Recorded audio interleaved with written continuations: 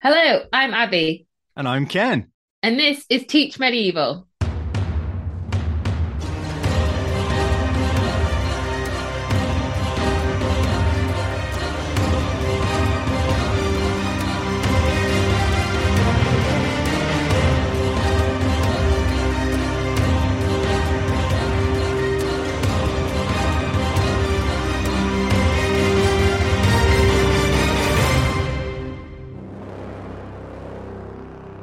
Okay, so Ken, you've started recording your first episodes for our Crusades course, and you're making more and more appointments with some really great experts. But it takes a while for we full-time teachers to book and to record and to edit and to produce our episodes. So for now, I thought we could just have a little chat about the Crusades and why you think it's a topic worthy of greater exposure at A level and worthy of its own dedicated, bite-sized approach to podcasting. How does that sound? That sounds like a fantastic idea to me. Do you want me to sit here and talk about the Crusades? I am prepared to do that just for you. Okay, so Ken, let's start with the obvious question. Why? Oh, why is the Crusades your topic? What is it about the Crusades and the world that they happened in, and the characters that they involved, and the themes that they exemplify, and the events that they've revolved around that float your boat to the extent that they do? Because I know you. I've seen you talk about this topic, and I've seen you teach this topic.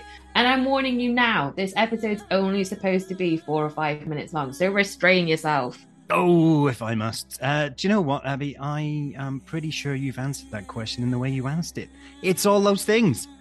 It's the world, it's the players, it's the locations, the themes, the thrilling victories, the calamitous setbacks, the betrayal, the scheming, the politicking, the rivalry, the glorious overreaching ambition, the staggering ineptitude, and so on and so on and so on. Good Lord, this is drama from the top drawer, Abby. George R. Martin, eat your heart out. This is the real deal. Look, there are 1,000 different eras to study and 1,000,000 different characters to follow, all with something to offer. The English A-level specifications have a plethora of amazing subjects. I'm not saying they don't, but what I am saying is that the Crusades are special. They offer young people a uniquely revelatory learning experience. Look, the Crusades are out there in the ether. Everybody knows about them. Our young people have heard about them. And yet their understanding of them, when you actually dig down into it, is often quite misguided and based on all sorts of faulty assumptions and stereotypes. And that's no fault of their own. The Crusades, I mean, come on, are routinely misrepresented by all sorts of different parties, intentionally or otherwise. And maybe that's something we want to come back and talk about in a minute, if you want. But what that means is that this intriguing, partly obscured, half understood history offers our young people a way to genuinely experience the thrill of uncovering the real picture and challenging their own and their peers' conceptions of the past, whilst B, enjoying some of the most exciting and thrilling and yet awful and shocking and, fascinating and enthralling tales that the entire medieval period has to offer. The Crusades have it all, Abby. It's grade A entertainment married to grade A learning. What more do you want?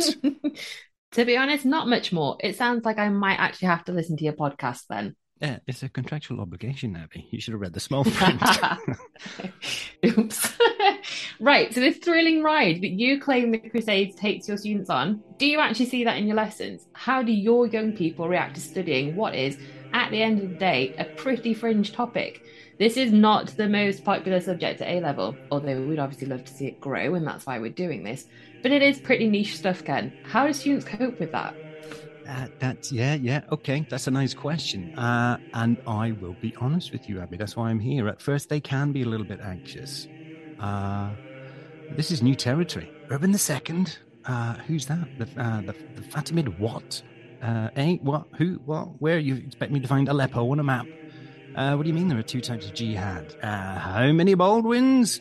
And so on and so on and so on. And yet, inch by inch and step by step, they find their feet. And once they do, bam, they're off. And they love it. Because they're not retreading the old topics they've already done in Key Stage 3 and Key Stage 4. They're not hanging out in, familiar countries with familiar themes and familiar characters with immediately pronounceable names. They're out there, way out there. Beyond the horizon, making their way around a distant world.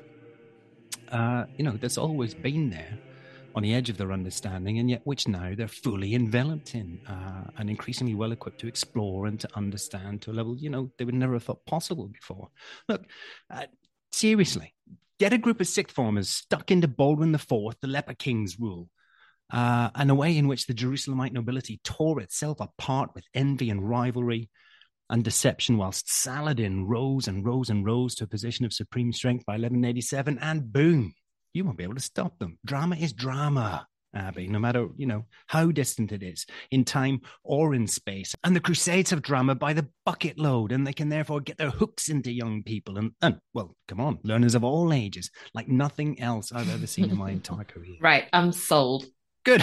I'm glad to hear it. Right, so I want to return to something you said earlier, actually. You said that the Crusades were routinely misrepresented or something like that. Am I right? Mm-hmm, yeah. What exactly did you mean by that? I mean that the history of the Crusades is, regretfully, willfully and deliberately manipulated and mistold and abused by bad faith parties coming from both sides over and over again. In order to meet their own needs and forge their own convincing narratives so that they can justify their own stances and, in some cases, their own actions. And do you know what? My goodness, if you're looking for another reason why the Crusades deserves to be taught in more sixth forms, then bang, there you go. That's the one. The urgent need, to rescue this topic from the mire of manipulation and bring it back into the light of balanced and considered and honest analysis. Can you give us any examples of what you mean here about deliberate manipulation?